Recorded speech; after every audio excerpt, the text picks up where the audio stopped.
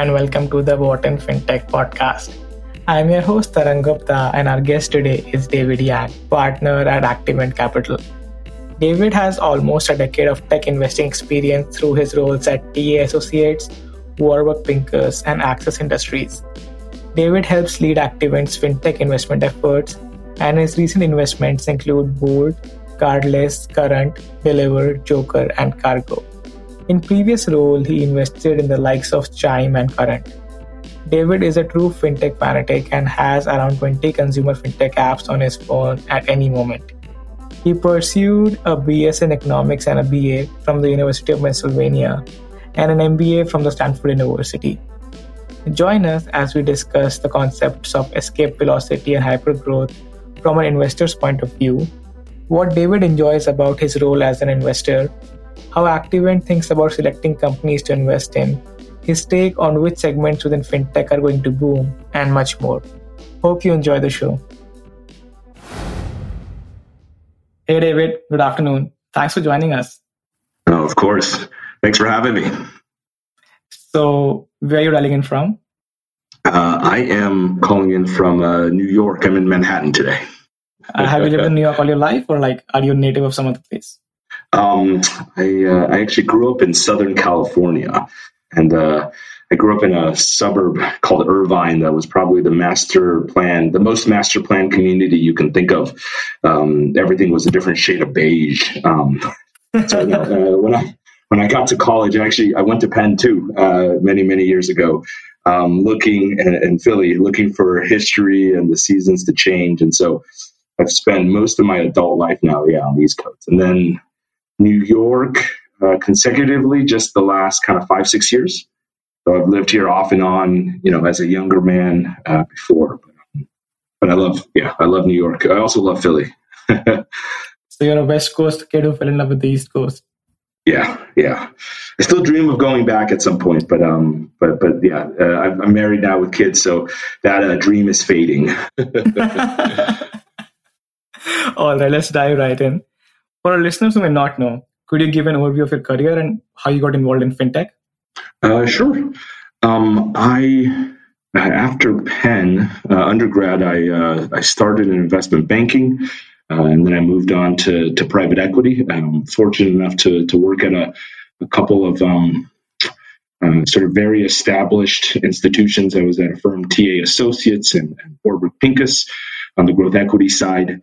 Then I actually spent time at a large global industrial, effectively a very large family office called Access Industries.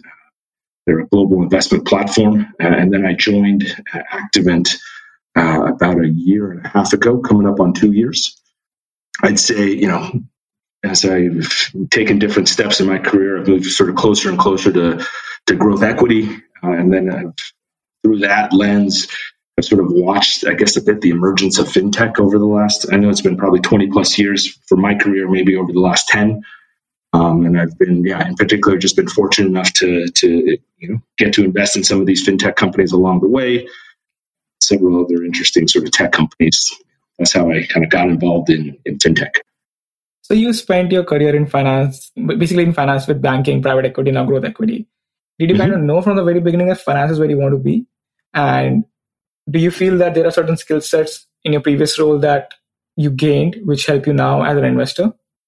Yeah, I wish I could say I had a crystal ball and knew that, sort of finance and investing is where I guess would end up or where I would be. It's probably been a lot more organic than that. I would say I do love doing it now just because of the variety, the challenge, not just investing, but also, I guess, the opportunity and almost honor to work with some of these growth companies. And then, skill sets, I think of it maybe more just, it's a little more vague, but just the ability to take, I guess, various sort of hard problems and figuring out the answer to them, at least a hypothesis or an answer. And you do that enough, across companies and industries or within specific kind of functions within a company. As you're advising a company, you start making connections, you start seeing patterns, you start seeing sort of similarities between them, things you've seen before. as you spend enough time. And I'd say, that's what I guess I bring from maybe, one opportunity to the next, one job to the next, one role to the next. Yeah. So let's talk about Activent. What is Activent and what's your investment philosophy? Activent Capital. Yeah, we are a global investment firm. We are focused on making growth investments in commerce infrastructure companies. We define that basically as how you move, sell, pay, and consume something. And as you can imagine, fintech is a very, very big part of that. Hence this podcast. We also spend a lot of time in supply chain and logistics, as well as commerce enablement. We think a lot of those things are coming together. And our investment philosophy, I guess, is, in my words, pretty simple. We're just looking to invest in the best companies, earn the right to be their partners by building kind of counselor level relationships, and just look to be good people along the way. So pretty simple, pretty straightforward stuff. So Activent's investment focuses on companies that can achieve escape velocity and transform industries, right? Dissect this a bit for us. What does escape velocity mean, and how do you identify founders and companies that can achieve this? Yeah, I guess if you had to break that down a little bit, we are looking to invest in companies that are accelerating, that are at the point of inflection. And we believe a window opens up after a company has found product market fit and is starting to scale. We think this window sits at the stage between, call it venture and maybe early growth. Right in there is our sweet spot and our focus. We're also looking to, when we think about finding companies that have achieved escape velocity, we're also looking to invest in companies that have, we think, high strategic value. So you can protect your downside as well as find kind of outsized upside potential. So we're looking for strategic value that have inherent asset value beyond what you might see in a traditional, let's say, discounted DCF, discounted cash flow analysis. And we think the strategic value, this outsized upside potential, is generated from building mission critical platforms, having network effects, data moats, great products, all of that good stuff. And so I guess that bleeds into our how we think about finding these companies. We know the characteristics we like. We think we've seen a lot of those patterns before, and so we've built up a strong org here to go out and do that. We take a thesis first approach when we're looking for these companies and teams. It's backed by our dedicated research team that we have out of Cape Town in South Africa. And again, it's just from continuing to invest in and build our Activent ecosystem, which is our network of sort of founders, execs, past portfolio company CEOs, to all help us sort of triage and find our way to those very best companies. Is the fact that the inflection point exists somewhere between venture and growth why you choose Series B as your main area of focus? Yeah, I mean, sometimes the actual lettering is the lettering hasn't been super precise, I would say, over the last X number of years. So, you can probably find post product market fit and this, inflection window opening earlier stages as well as probably later stages. To be honest, we're not too hung up on the actual lettering of the series, as things have gotten a little vague over the last few years.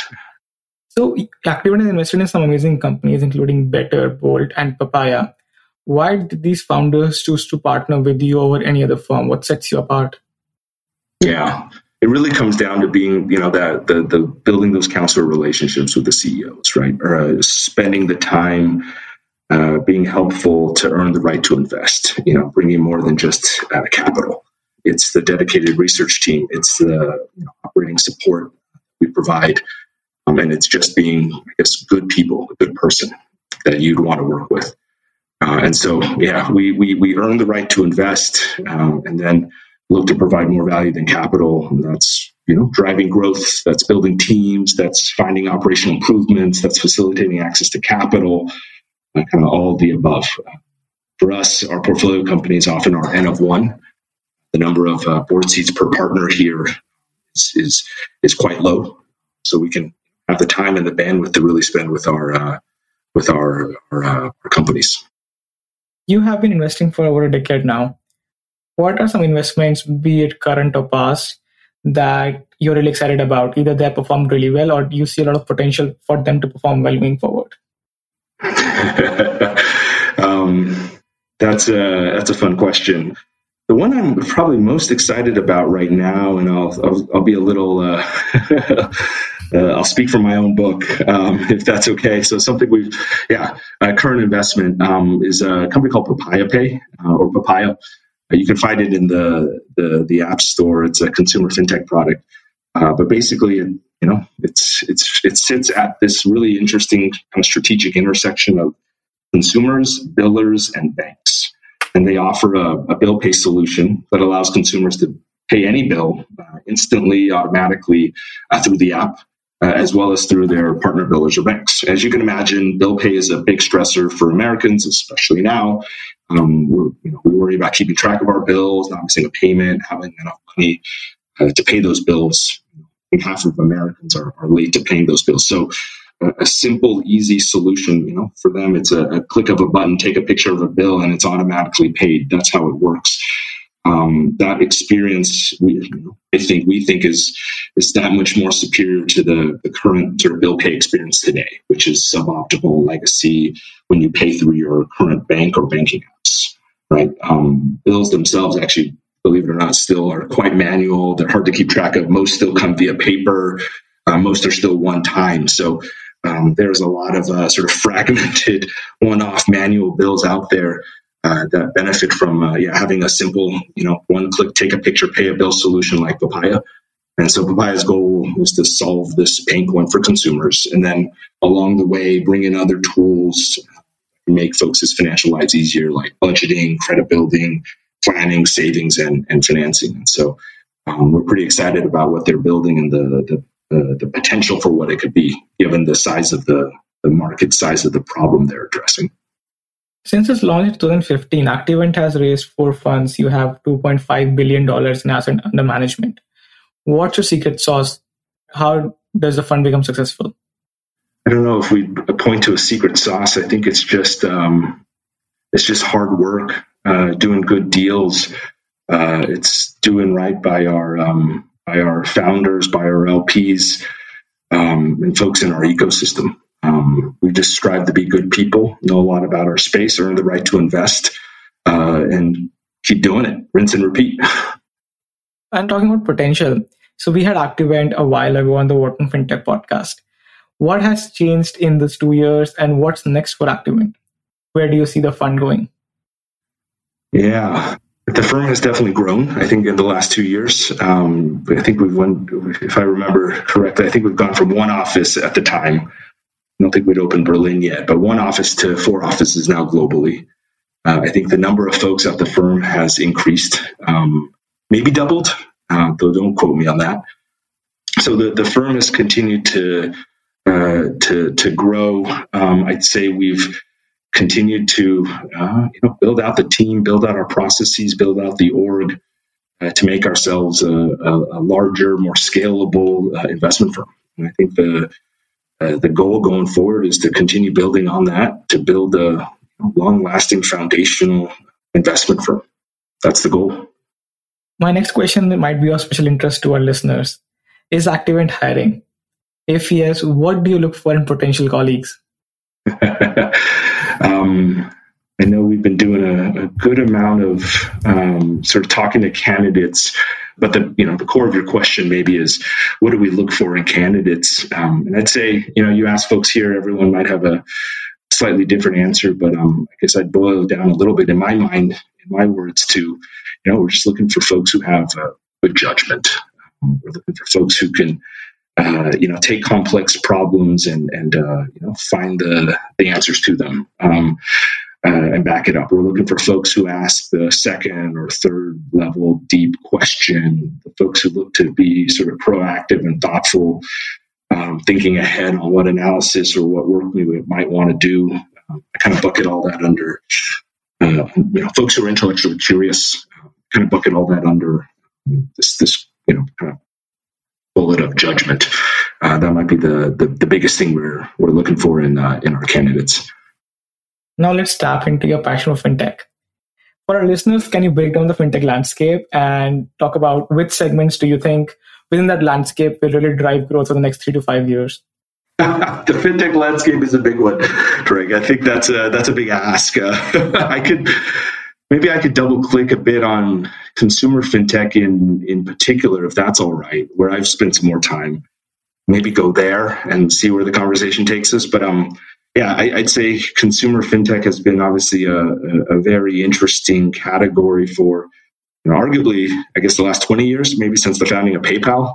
The last 10 where I've had sort of the privilege of getting kind of a closer look at it, been fortunate enough to sort of watch, the rise of the alternative lenders, the robo-advisors, obviously the neobanks, and, I think a continued sort of evolution of products today. I would say, we are still in probably early innings of the consumer fintech opportunity. I'd say a lot of the products we've seen so far have been probably more, taking existing products and reducing costs or reducing friction, making things work better or faster, which is good, which is valuable, which is important. But now with, the rise of all this interesting infrastructure, which is another whole section of fintech we could talk about. But now with the rise of all this infrastructure, I feel like there's still sort of way more to come in terms of maybe almost new innovative products you can create, building off of this infrastructure that won't be just about saving costs or, let's say, more kind of incremental improvement, but could be, really interesting foundational fundamental innovation. So I don't know, consumer fintech feels like, the opportunity now to build the next JP Morgan, Bank of America, Vanguard, Schwab, Synchrony. That opportunity is just as exciting as ever. The stars have aligned for somebody to do it, or lots of folks to do it. And so I'm kind of, waiting for this next wave of, I think, interesting, innovative products to happen in consumer fintech. That's why I spend, time in it. That's why I'm excited about it. I don't know. Hopefully that makes sense.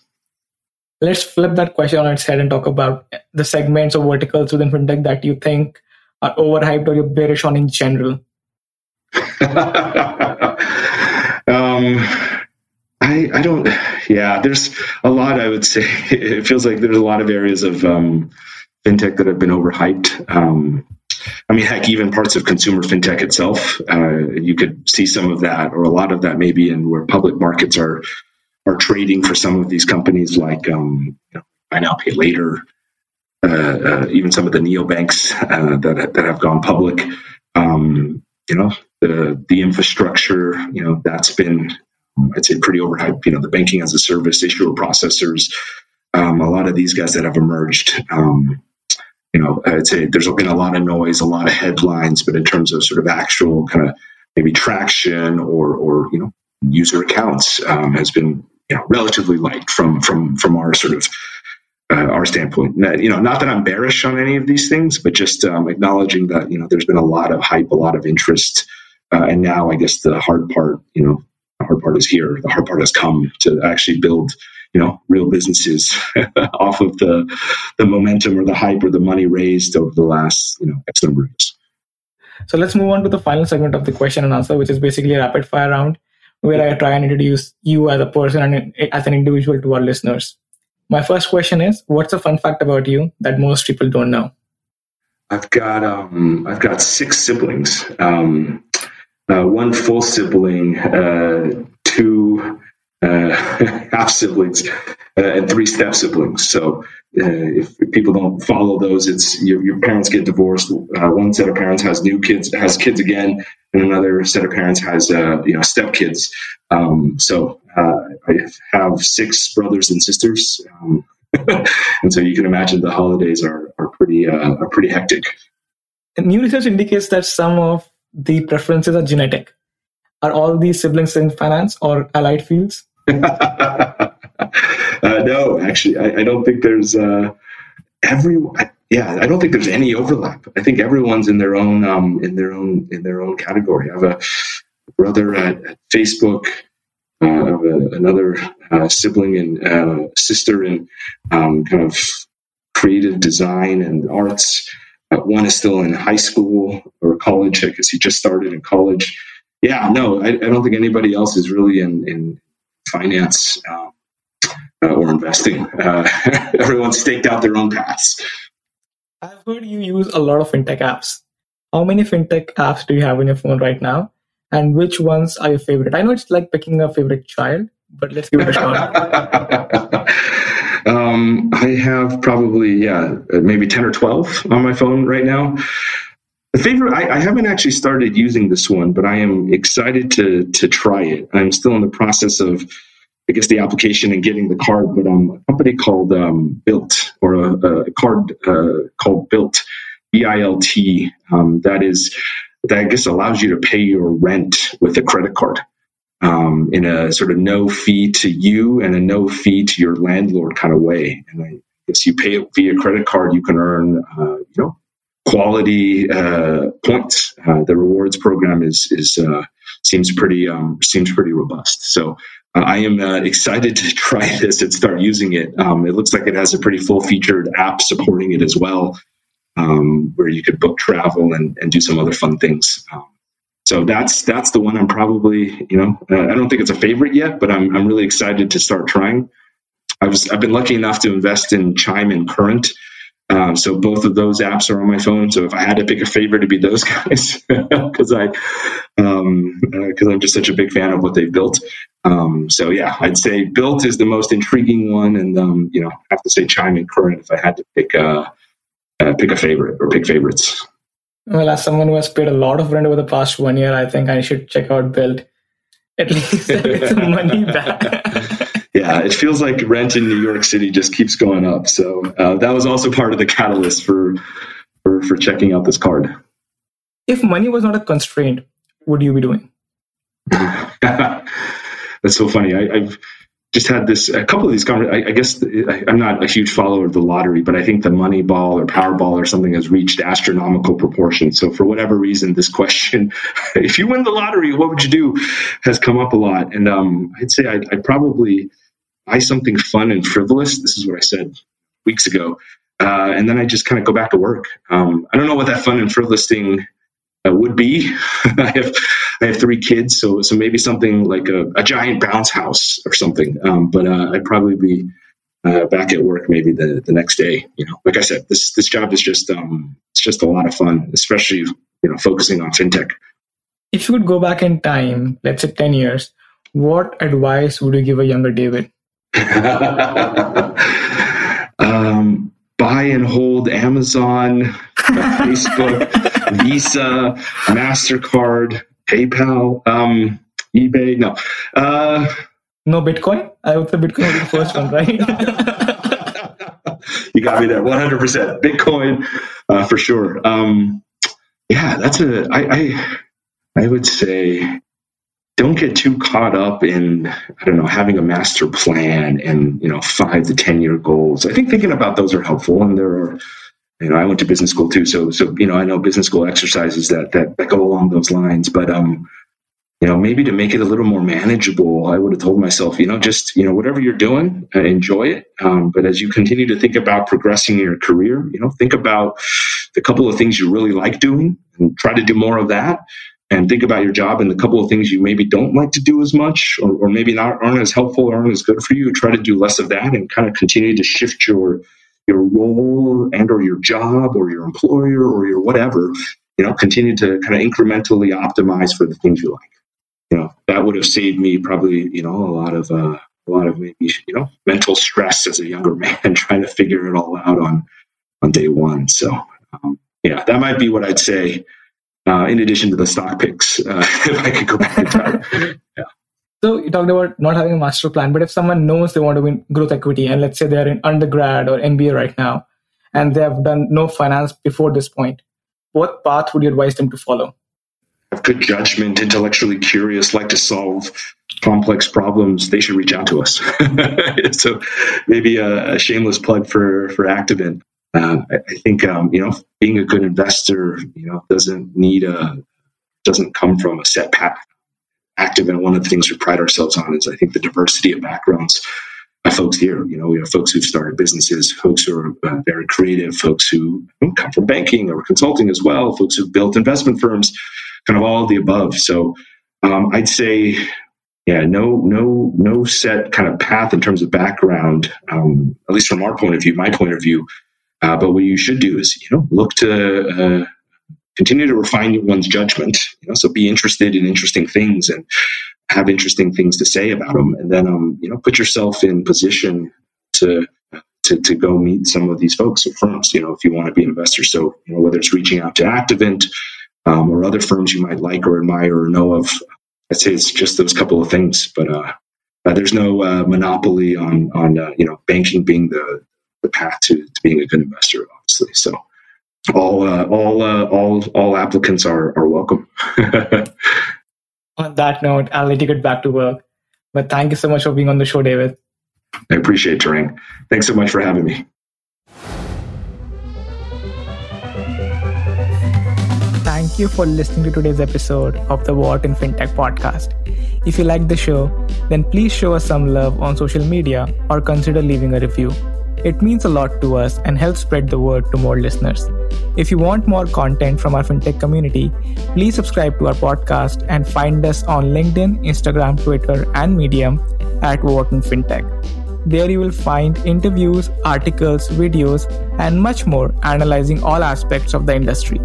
As always, special thanks to our editor, Rafael Osteria. Signing off until next time, I'm your host, Tarang Gupta.